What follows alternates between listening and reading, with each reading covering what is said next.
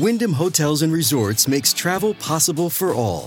Whether it's the long haulers looking for a great cup of coffee, a roomier rest for the on-a-whim road trippers, or a place to make summer memories with the whole family. No matter who you are, where you're going, or why, with 24 trusted brands to choose from like La Quinta, Days Inn, and Super 8, your Wyndham is waiting. Get the lowest price at WyndhamHotels.com. Restrictions apply. Visit website for more details. This episode is brought to you by Shopify. Do you have a point of sale system you can trust, or is it a real POS? You need Shopify for retail. From accepting payments to managing inventory, Shopify POS has everything you need to sell in person.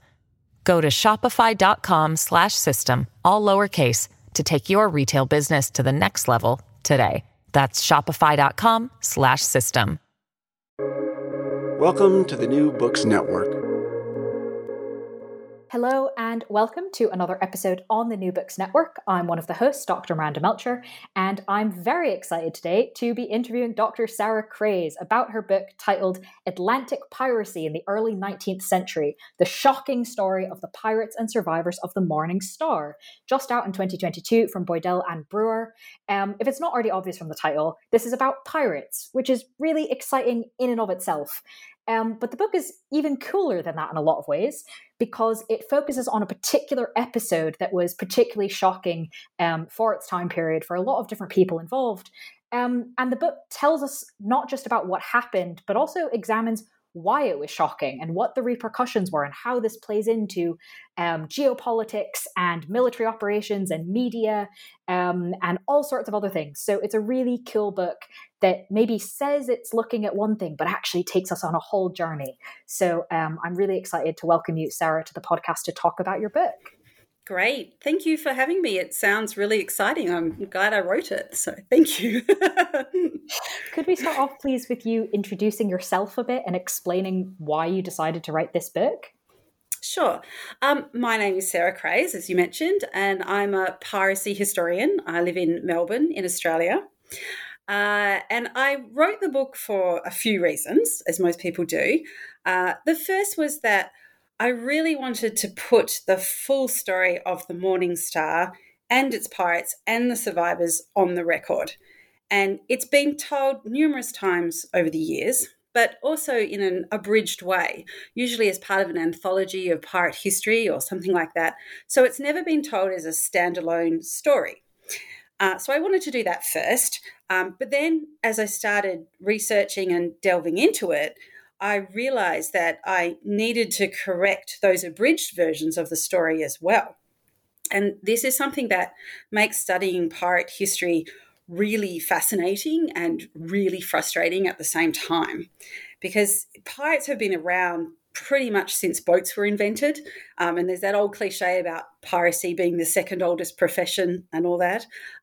But pirates as a source of entertainment for people and profit for publishers has also been around for several centuries. And so what tends to happen these days is that early books about pirates from the 17th, the 18th, and 19th centuries are treated as historical sources on them, when they are actually written just to entertain people and make money. And so that means that a lot of the time, their historical accuracy is highly questionable. So this is particularly the case for the Pirates of the Caribbean, which is probably the one that most of your listeners will be most familiar with. But it also happened for the pirates who attacked the Morning Star a century later. And so there's two versions of the story that still circulate today, and they couldn't be more different from each other. So that added another layer of complexity to unpacking this story. One is far more accurate than the other, but some historians still treat both of them as factual recounts of what happened. So I wanted to tell the story from scratch based on the historical records available. And what is unusual about this story is that there was actually quite a few of them around, and that's unusual from a piracy perspective and from a historical perspective. So there's pirate confessions, there's witness accounts, there's court testimony, there's correspondence. So it's kind of surprising to me that hasn't been done before. And it's even more surprising that the true story, based on the sources, was actually far more interesting and compelling than what the previous versions told. And the final reason was that I wrote it was that I wanted the story of the survivors of the pirate attack to be just as prominent as the story of the pirates themselves. And when I say survivors, I mean the women on board the Morning Star. And as you'll know, as a historian, women tend to get pushed aside in history in general, and this was the case here too. But the women are the true heroes of this story, and it became very important to me to ensure they received the recognition they deserved. And so that's several of the reasons why I decided to write the book. Very good reasons. So thank you for sharing them with us. I do obviously want to, through this interview, essentially correct the story or tell the real story of what happened through the lens of your book. But I will make sort of two caveats first. For our listeners, the story, as Sarah's already mentioned, is really interesting, and there's lots of twists and turns and details. And as usual with these interviews, we probably won't be able to get into all of the cool details. So hopefully we can do a bit of a highlights tour, but there definitely are going to be details. If they intrigue you, I would encourage you to read the book and find them all out. And then the second is essentially to you, Sarah. Before we start out correcting the narrative, could you maybe tell us a little bit about kind of why, given that, as you said, piracy is a pretty common or at least very well-known thing, especially in this time period, why were these reports, inaccurate though they might have been, about the attack on the Morning Star so shocking to Britons in particular, so that we can kind of understand kind of how this narrative got all jumbled up? Start us off with sort of what did they know initially or think they know, and why were they so surprised? Okay, so the reports were shocking primarily because the attack brought real pirates back into the public consciousness for the first time, really since the days of the Pirates of the Caribbean had ended, about a century earlier. And pirates were certainly still around, as you said, and they're definitely still causing problems for seafarers, particularly around Cuba in the 1820s and in the Caribbean. But they were not affecting people's day-to-day life in any way. They weren't front-page news. They weren't sort of, being talked about constantly. But they were also looming in popular culture at that time. So they were starting, what we know of them today was actually starting to happen back then. So this attack occurred in 1828. And this was 14 years after Lord Byron published his very popular poem, The Corsair. And there had been several dramatizations of it performed on stage, so it was pretty widely known by then, and it was extremely commercially successful as well. And it portrayed the Corsair of the story, Conrad, who was the main protagonist, as a tortured yet noble hero. And so pirates had begun to assume this sanitized, lovable rogue persona that we are pretty familiar with today. And that was already happening at the time this attack occurred.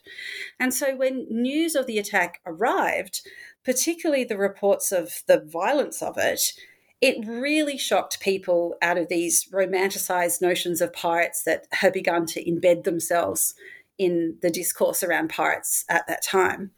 And the other reason it was so shocking is just how quickly the news spread. And it really spread at a quite unprecedented pace. We'd probably say today that it went viral, for want of a better word.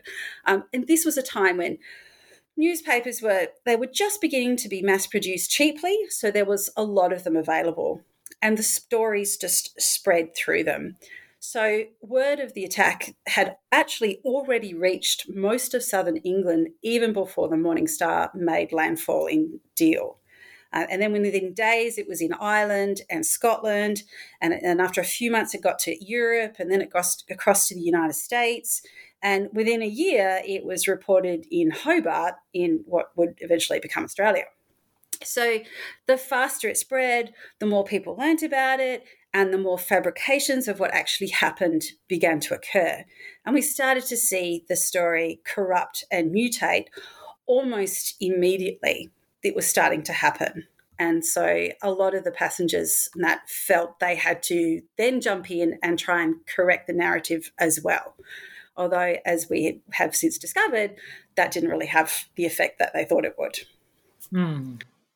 Thank you for explaining that. I think it's that the context is really helpful, particularly in the idea of like, well, wait a second, if there is all this evidence, how did the story get so confused? And that really helps kind of make sense of that. And therefore highlight the importance of the fact you've corrected the story, which is what I would now like to get into. And so to kind of start off, first principles, what actually was the ship, the Morning Star? What was it physically? What did it have on it? Who was on it? What do we kind of need to know about it before it becomes headline news? Okay, so the Morning Star was a bark, and it was built in Scarborough in 1825. So it was not a very old ship at the time it was attacked. And a bark is a very common style of ship, and it's distinguishable because of its three masts. So if you've ever seen a picture of a three-mast ship, that's pretty much what a bark looks like. Now, even though steamships were looming on the horizon, they were sort of starting to become more available, sailing ships were still significantly faster for transoceanic voyages at this time. So a voyage from London to Australia under sail would take maybe around 3 to 4 months in favourable conditions. So the speed of the ships had picked up considerably since really even 40 years earlier, when voyages would be taking a year at least. The technology around the sailing ships had really advanced significantly. And we're right at the cusp before steamships are starting to take off. So the Morning Star was built by two brothers called William and Robert Tyndall. They descended from a long line of shipbuilders, as Scarborough has quite an extensive shipping history, and they were a significant part of it. They were also Quakers, and so that meant that for religious reasons, the Morning Star did not carry any arms on board. And obviously this is going to become a problem for them as this story unfolds. So it was pretty unusual at the time that the ship didn't have arms. Most ships, merchant ships at that time, did still carry some arms on board because there was still privateering and there was still pirates around. The Morning Star, it was built primarily as a passenger ship with room for cargo. So it had a small crew of about 12, and the captain's name was Thomas Gibbs. The fateful voyage that all of this went down on, it had on board 44 passengers, including retired Major William Logie, his wife Anne, and their 3-year-old daughter Barbara. And another passenger who was on the ship was called John Smith, and he was the owner of the bulk of the cargo, which was cinnamon and coffee. So there was also a selection of other cargo items, including apparently a chest of precious stones, so very piratey. I think these may have belonged to him, but there's not actually a record of that. And in one of the stories I heard, there was also a severed head. Now, this was actually not that uncommon either back then, because heads were being used extensively in phrenology, and that was a really extremely popular pastime at the time. So that's just one of the little quirks of the story that we were talking about before. So the rest of the passengers were invalided British soldiers and their wives and children. And so in total, there were 5 adult women on board and 9 children. So that's sort of the makeup of the ship itself at the time that this attack occurred. Very helpful to understand, obviously, what happens next. And so I would love it if you could explain to us how the actual attack happened so that we can then obviously pick it apart a bit. Sure. So the Morning Star left Ceylon, which is present-day Sri Lanka, in November 1827 on the way to London. So, and it was not an eventful journey. It was pretty quick, crossing the Indian Ocean. They stopped at the Cape of Good Hope around New Year, and then they moved onwards towards the Atlantic Ocean. Now, Captain Gibbs decided that he needed to check his navigation. And I don't know if you're familiar with the Atlantic Ocean. There's not a lot of points to check your compass readings, but one of them is an island called Ascension Island. And it has a very tall peak in the middle that you can see for miles around. So it makes a really good navigation marker. The ship arrives there just before dawn on the 19th of February, 1828. And almost immediately, there's a very swift brig with painted black sails that spots it, and it's flying the black flag of Buenos Aires, and it starts pursuing them. And as I mentioned before, the Morning Star's unarmed, so there's not a lot that they can do to deter the other ship from the pursuit at this point. Major Logie and John Smith they beg Captain Gibbs to heave to, which means to pull over if this was a car, probably assuming that it was a legitimate privateer. And since the British were neutral at that time towards Buenos Aires, they probably just assumed that nothing much would happen. They'd just come on board, check the papers, and that would be the end of it. But Captain Gibbs, who would have been very experienced and very familiar at spotting different ships, probably would have known pretty quickly that this was not a typical privateering ship from Buenos Aires. The brig fired a few times at them in the water, around the water, and trying to get it to stop. But Gibbs is still trying to avoid the brig's crew from boarding at this stage. And then the brig loaded up a round of grape shot. And that's like a big cannonball with a whole pile of projectiles inside. It's quite destructive. And it shot that across the deck of the Morning Star. And the projectiles just scattered all across the deck, and they struck a few people on board. And that's the point where Gibbs realised that there was just no point, and the resistance from the Morning Star pretty much ended at that point. So the brig pulls up alongside the Morning Star, and a man on board yells across to send a boat over. And he's speaking English, but not very good English, but he's speaking English. And Captain Gibbs is now trying to stall what is inevitably about to happen. So John Smith offers to go over and ask what the people in the brig want. And he returns pretty quickly with a head injury, and he says that they want the captain. So Gibbs and a few other men go over to the brig, and they are never seen again at this point. And then in the meantime, the pirates on the brig have boarded the Morning Star, and they set about raiding the ship. And they're very vicious, and they're using their cutlasses, and they're slashing at people for not moving fast enough and hitting people over the head and that kind of stuff. So it's a pretty dangerous, volatile situation. They also enlist a couple of the Morning Star crew to help them move the cargo from the Morning Star over to the brig. Now, as this is all going on, most of the passengers are being held below deck at the hands of a few of the pirates. And the pirates are actually forcing them to eat and drink, as this is a tactic that they use to keep them pliable, because the idea is if you get everybody drunk, then they're more likely to be a bit more amenable and you can push them around a lot more. So after this has happened, the pirates then separate the men from the women and children, and they lock the men in a hold in the bow, and they take the women to the cabins. And at that point, some of the pirates then proceeded to sexually assault the women. And after this ordeal, the women hide in the cabin until they finally realise everything's quiet. At this point, we're now at about 1 to 2 o'clock in the morning. So this has been going on almost all day and most of the night. Then one of the women, called Nellie, her name is, she discovers that the door of the cabin is actually unlocked. And so she and Anne Logie, who's the wife of the major, they go out onto the ship and to search it and look for the pirates and try and find the men. They discover them locked in the hold, and after quite a considerable effort, they manage to get them free from the hold. And so by now it's about 5 o'clock in the morning and it's almost dawn. Now, nobody knows where Captain Gibbs is at this point, and a few of the other crew are also missing and no one knows where they are either. Some of the crew and the soldiers are seriously injured. The pirates took sails, rigging, navigational equipment, most of the food and whatever cargo they had that they could move. So they're now pretty much without any real way of getting back to London.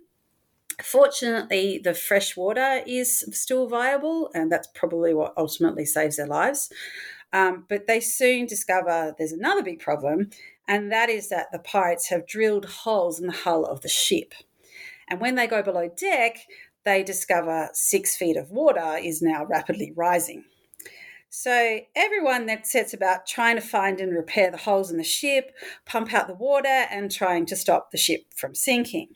Now, somehow they manage to pull this off, but then, of course, they have no sails, so they are beholden to the current to try and make landfall. And they are, don't forget, off still off Ascension Island, but Ascension Island is downwind and there's no way they can get back there. There's not land for at least 1,000 kilometres, so they're in a real predicament. And they'd suffer quite horrific conditions with few crew to help crew the ship. There's little food, and it's also extremely hot. So there's also the threat of fire that emerges because the coffee and the cinnamon cargo is being activated by the salt water. And so they have to move all of that off the ship and dump it all over the side. So after about a month of this, things are really dreadful. But the Morning Star finally catches a break and it encounters another ship that's called the Guildford. And its captain, Magnus Johnson, his name is absolutely appalled at what's happened, and he offers them every assistance he can, including food and sails and crew. And with his help, the Morning Star somehow manages to make it back to London, where they then raise the alarm about what has happened. And that's the beginning of the end of the story. Exactly. Then it just gets even more bigger than that. Exactly. It's already a huge ordeal by itself, but as you then show in the book, there's a lot to unpack from that, which hopefully we can at least do a little bit of in this discussion. And so the first thing I kind of want to think about is you mentioned at the beginning of the interview that one of the reasons the reports that came out about this were so shocking is that piracy had sort of receded from kind of what affected people every day. It sort of receded almost from reality. It had gone into poems and operas and whatever. And obviously listening to that recounting, it's kind of clear how even a jumbled account would be quite shocking to people. But this had receded for a reason, right? Piracy wasn't kind of as big a deal. So to what extent was this attack unusual in timing, in location, in how it played out? Or was this just normal and less reported? Well, the interesting thing about this is that it was actually one of numerous attacks that occurred at this time in the Atlantic Ocean. The Buenos Aires flag that the pirates flew was because Buenos Aires was at war with Brazil at the time. And this was called the Cisplatin War, and it was over ownership of the land that would now make up Uruguay. So that means that there's a lot of privateers out there. And privateers can be pretty easily persuaded to turn to piracy if that suits their purposes. And a lot of the privateers who are involved have commissions in the Cisplatin War aren't actually from Buenos Aires or Brazil. They're often foreigners, and they're often either Spanish or Americans, and they're there's no British, so because it's outlawed in Britain for people to engage in privateering for foreign flags. So there's quite a lot of privateers out in the Atlantic Ocean.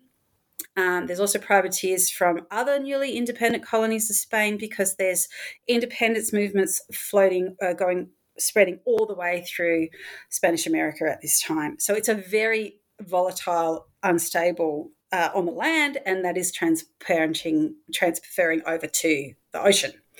So the privateers, though, they're not supposed to attack neutral ships, and Britain and the United States are both neutral in these conflicts. So in all the conflicts, the Cisplatin War, all of the independent stuff, the British and the United States are not staying right out of it.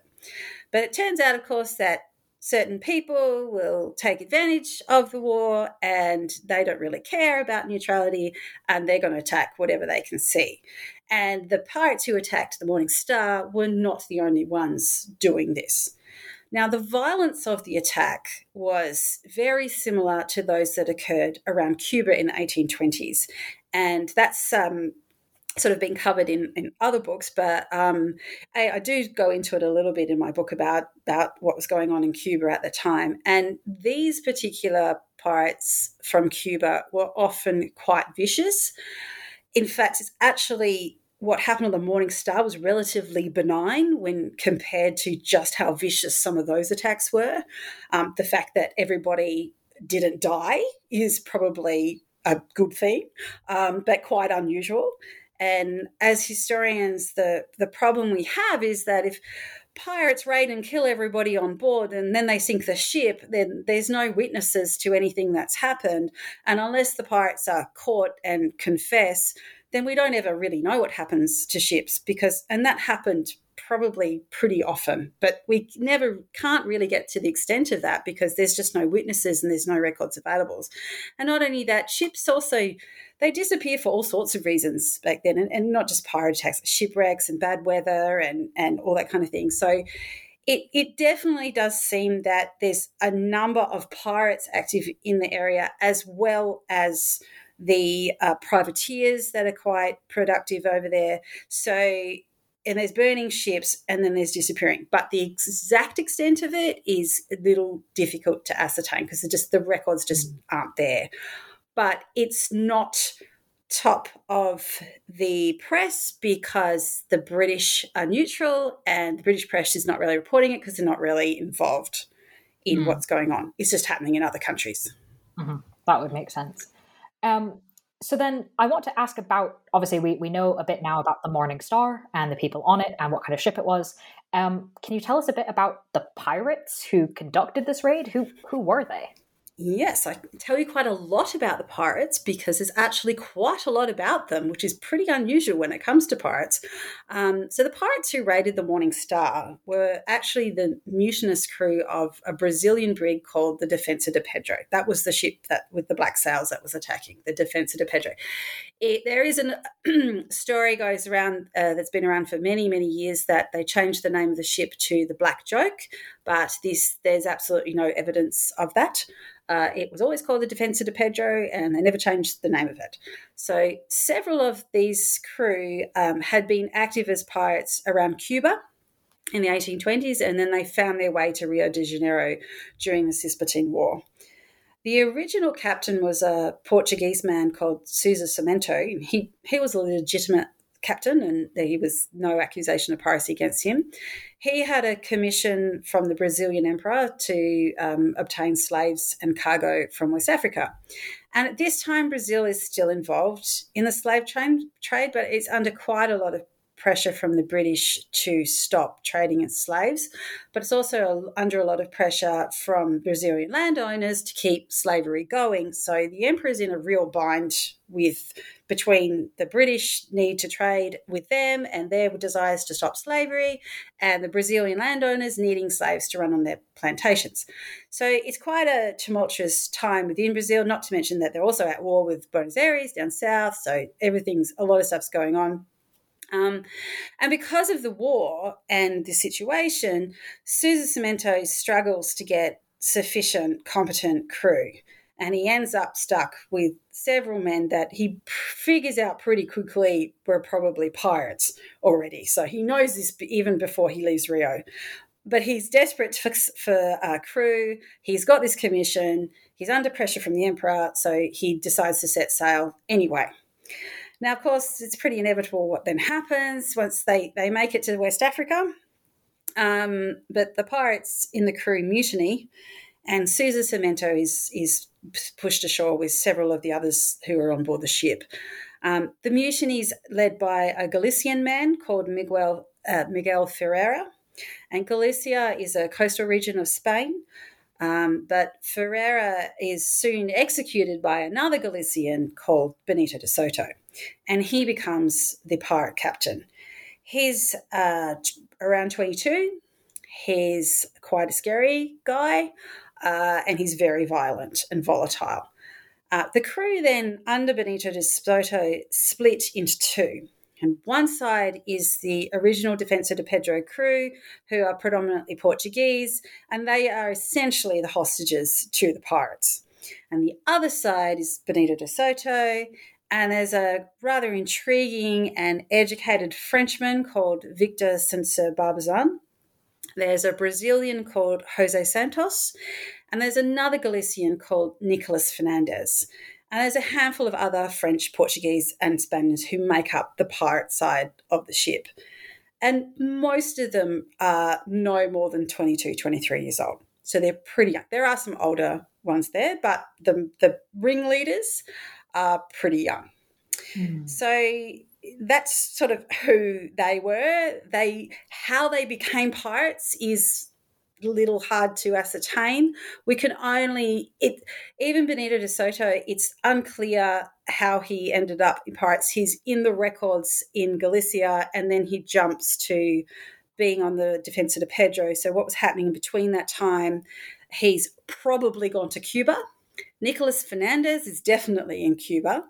And it's most likely and they knew each other before they went to the Defensa de Pedro. So it's probably most likely they all kind of met in Cuba, raiding ships around there. And because the way that they executed the attack shows the hallmarks of a Cuban pirate attack. So, but that said, there's not a clear-cut record that actually says that. So we can only assume that at this time. So yes.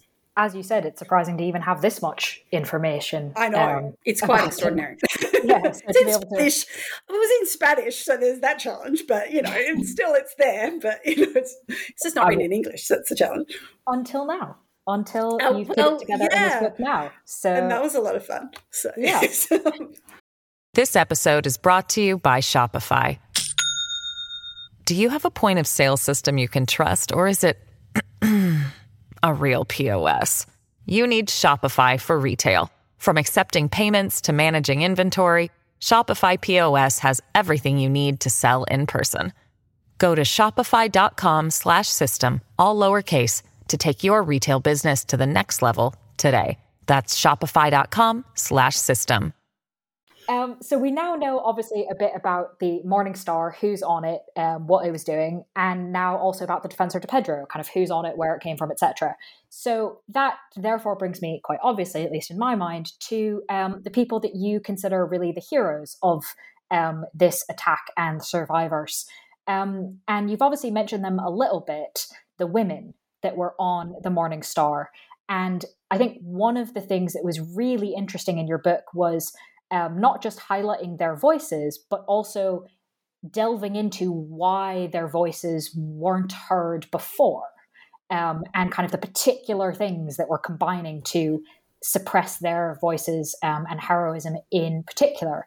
So I was wondering if you can tell us a little bit about sort of what we can understand about women and sexual violence at sea through this particular attack, through kind of the women involved, how they were treated afterwards, kind of bringing this area to light. Okay.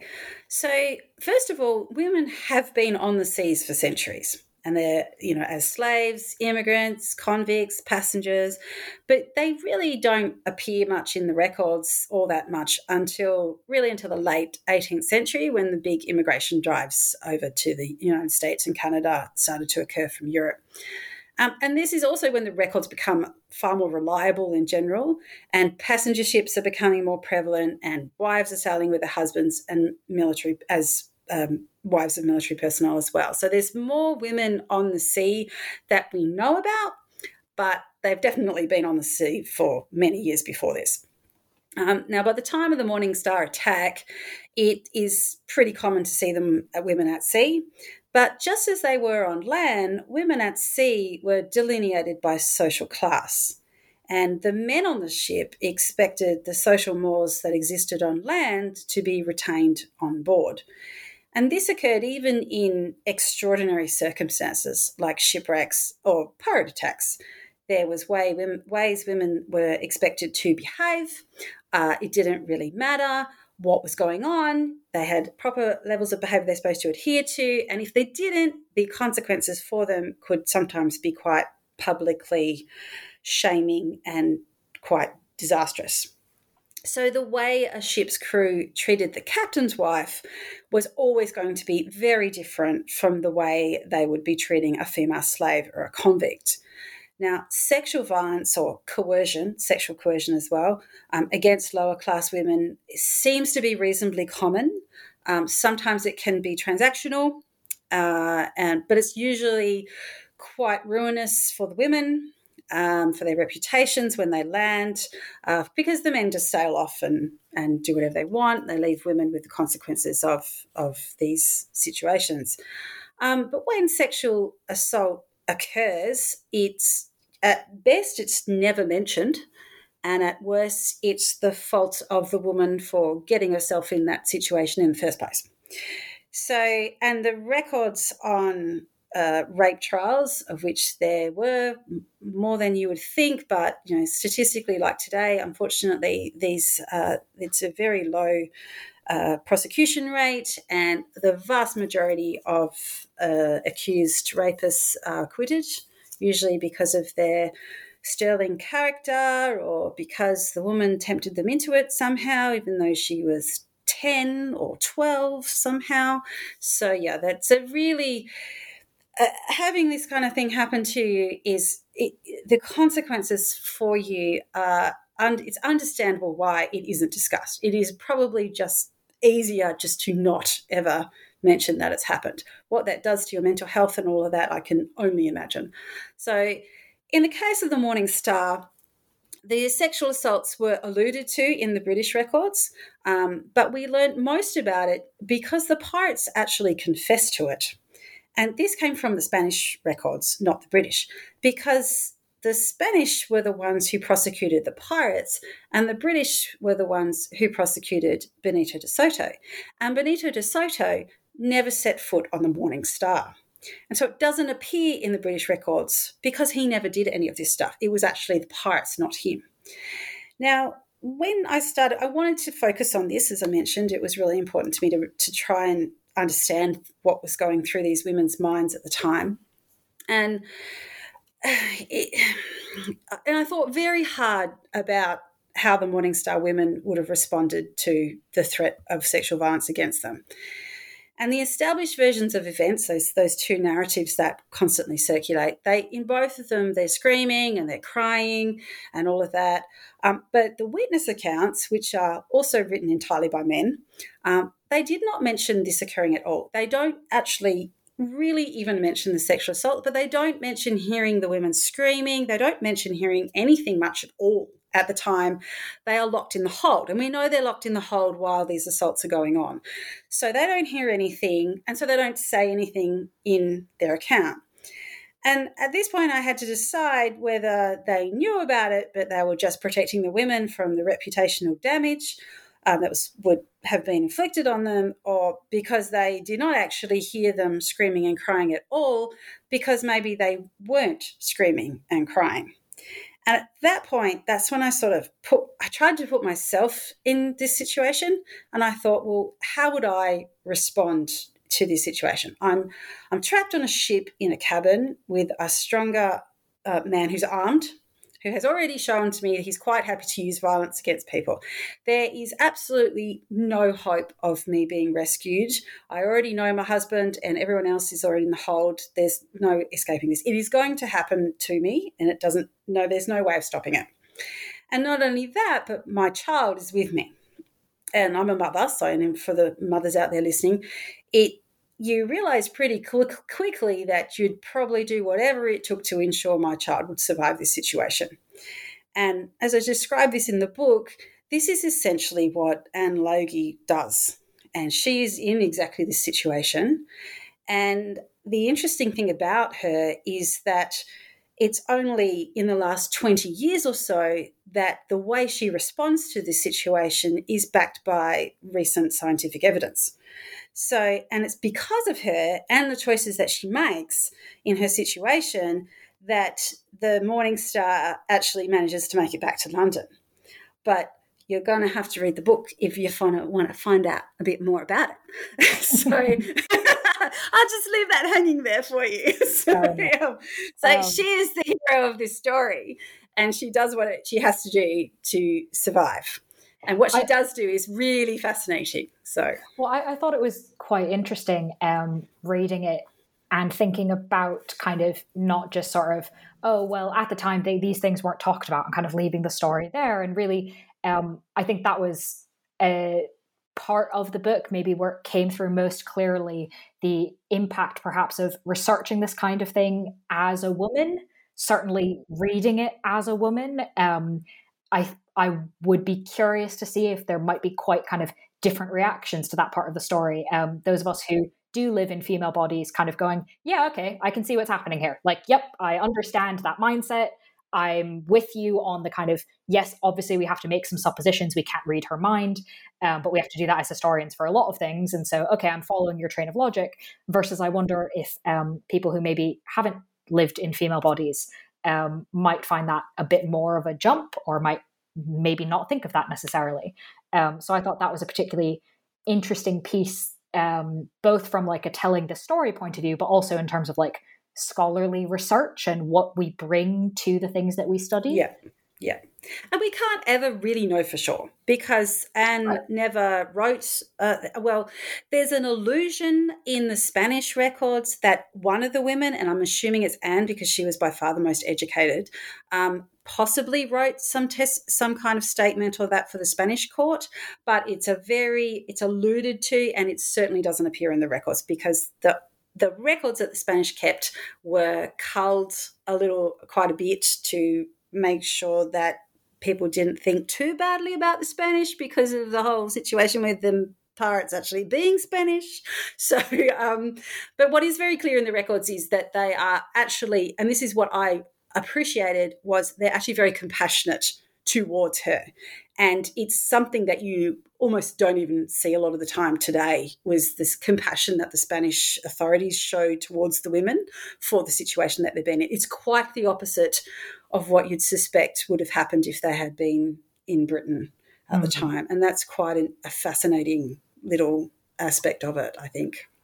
Well, so I'd like to turn to Spain, because at the moment we have the Morning Star limping its way back to London, but we've kind of left the Defensor de Pedro back in the attack site. So we should probably update that a little bit. And I was wondering if you could explain to us, because I found this really interesting. You talk about kind of, well, they're coming from Buenos Aires or conflict around Brazil. A bunch of the pirates met up together in Cuba before, and that's kind of how they got started. And yet, after this attack, they don't go back to any of those places. They actually end up in what sounds like a pretty small fishing village, essentially, in Spain. So why does the Defensor de Pedro end up in Spain, of all places? Well, there's a very simple and very complicated answer to that question. The simple answer is that the Defensor de Pedro goes to Pontevedra in Spain because it's Benito de Soto's hometown. After the Morning Star attack, they raided a few other ships, and they ended up with a pretty fair haul of plunder. But the problem for all pirates across the millennia is that you can raid all the ships you want, but the time will come when you have to go to the land if you want to see the profits for what you've raided. And 1828 was a different time from the golden age of piracy 100 years earlier. It was no longer the case that there were dedicated pirate havens that you would have heard of, like Tortuga or Port Royal, that you could just take your loot and nobody would ask too many questions about it. But this didn't mean you couldn't cash in. You just needed to have a personal connection or contacts in the place. Benito de Soto, he wasn't an educated man, but he wasn't stupid.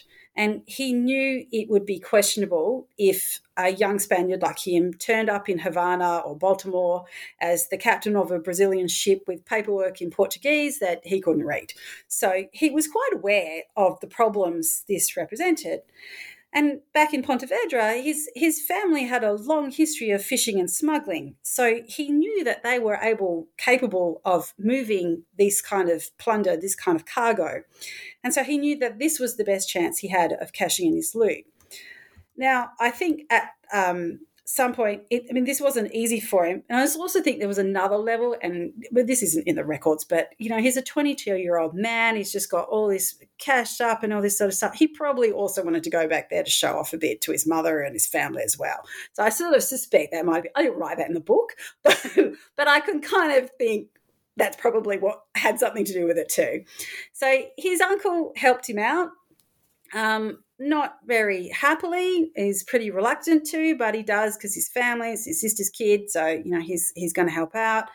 And he was very careful not to ask too many questions about where this stuff was coming from. I'm pretty sure he knew what had happened, but he doesn't want to know too much about it. And then he sent Benito off to Coruna, which is in the north of Spain, to get rid of some of the items too that he can't actually move. But Benito de Soto's real problem was that he had bills of exchange that he wanted to cash in. And bills of exchange are essentially like a blank check would be now. And to cash those, he needs to be on British soil. And so that's how he ends up going to Gibraltar and comes into the territory of the British.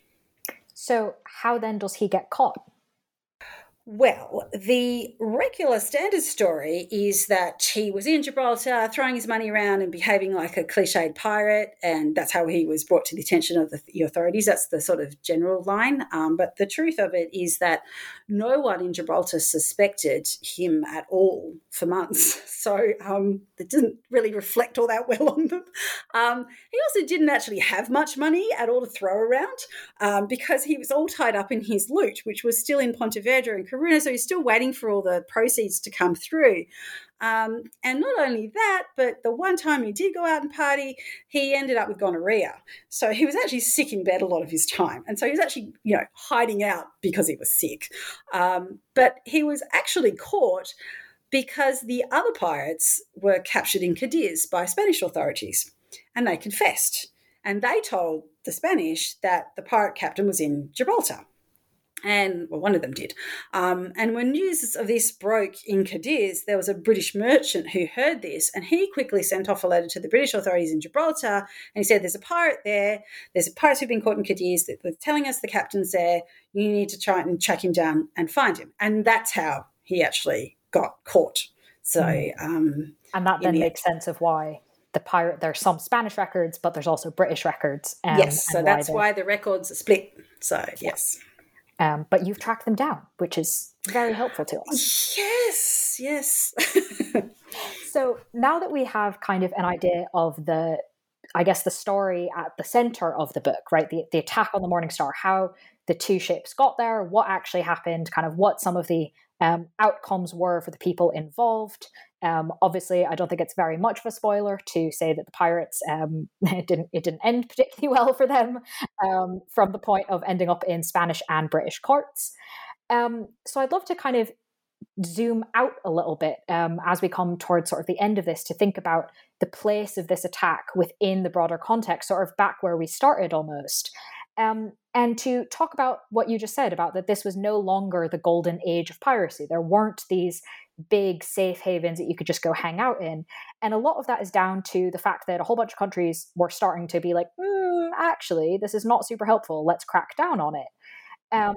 And you describe in the book that there were a number of different ways that this crackdown was done, and that in the Caribbean, we can see a lot of them kind of side by side because so many islands were owned by different countries. So I'm wondering if you can help us understand a bit kind of what the broad contours of these different crackdown policies looked like, which ones worked, why, and sort of help us understand how this golden age of piracy was brought to an end. Okay, so there's probably three main piracy suppressors in the Caribbean in the early 19th century, and they're the British, the Americans, and the Spanish. The British are by this time by far the strongest naval power of the three of them and in the world. So, and they're also the most experienced. They've done this before, might have been 100 years ago, but they still have the experience. They have the naval power. And they're also, so they're primarily motivated by maintaining their naval supremacy, because what pirates do is they not only do they threaten economic trade, but they threaten your prestige in the community, the international community, if you don't do anything about them. So the British at this time are making considerable proactive efforts to stop the slave trade. And this is still active in Cuba and Puerto Rico. The Spanish are still heavily involved in it. And so their anti-piracy activity is sort of starting to link in with their anti-slavery activity. And so that's sort of how they're projecting their naval power in the Atlantic at the time. The Americans, in contrast, they didn't have much of a navy, but it was also, they were the main victims as well. They had a lot of their ships, merchant ships were taken. They were under a lot of pressure from the merchant shippers, and they were being affected by it. And so this motivated them also to stop, because their economic trade is being threatened by it. And the Spanish, who are also the weakest power financially and militarily, but most of the pirates were often of Spanish origin or in some way connected to Spain, and being Cuba. And so they had a strong desire to do something about the pirates, because they wanted to protect the reputation of the Spanish crown. And it had been severely hammered by the independence movements, by centuries of plundering. The Spanish crown's in a big old mess at this time. And so it's about a reputational repair for the Spanish, but they don't have the resources to do that. So each of these three powers, they all have strong but different incentives to stop the pirates. But the thing is with piracy suppression is that it's always really difficult. It was difficult during the Golden Age, it was difficult in the early 19th century, it was difficult off the coast of Somalia, and it remains pretty much that way today. So of the three of these powers, the British were the most successful because they recognised the need for diplomacy with the Spanish to gain intelligence on pirate movements and that kind of information. And they were also assisted because they had local bases in Jamaica and St Kitts and other British-owned islands. And they could use these to resupply and as venues for prosecution. So they had a nice little trifecta of piracy suppression mechanisms already in place in the region. But the problem they had was they actually then tried to link this piracy suppression with their anti-slavery foreign policy, and this they did not have much success with at all.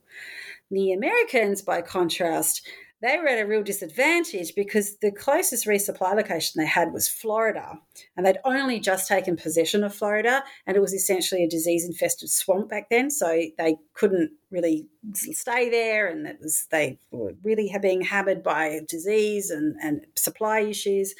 They also, no offense to my American colleagues, but they did have a bit of a tendency to shoot first and ask questions later, and this upset the Spanish, who refused to allow them to land in Cuba and Puerto Rico. So they weren't allowed to land in the Caribbean. They could only go for Florida. And so this really hampered their efforts. But that said, though, they definitely had a few very brave and resourceful commanders who took out a few of the more prominent and destructive pirates. So they weren't completely ineffective and all that. And now, meanwhile, the Spanish, who can't do much militarily, but they did work to improve the conditions on the land. And this is essentially the key to all piracy suppression. And that's just stopping people from becoming pirates in the first place. That's how you stop them. And so the Spanish efforts were more successful in Puerto Rico than Cuba. But after the Cisplatin War ended and you could get rid of the privateering commissions and that element, and the newly independent former Spanish colonies all started to settle down politically, and in its own way it sort of dissipated because of that anyway. So there's a combination of all three of them. They didn't really work together. I mean, the British worked with the Spanish, but they didn't really work in any kind of cohesive unit like they have more recently. But somehow or all other, they blundered it all through and somehow managed to deal with it. But I think the changes on the land was probably a solid 75% of that effort as well. So that helped too.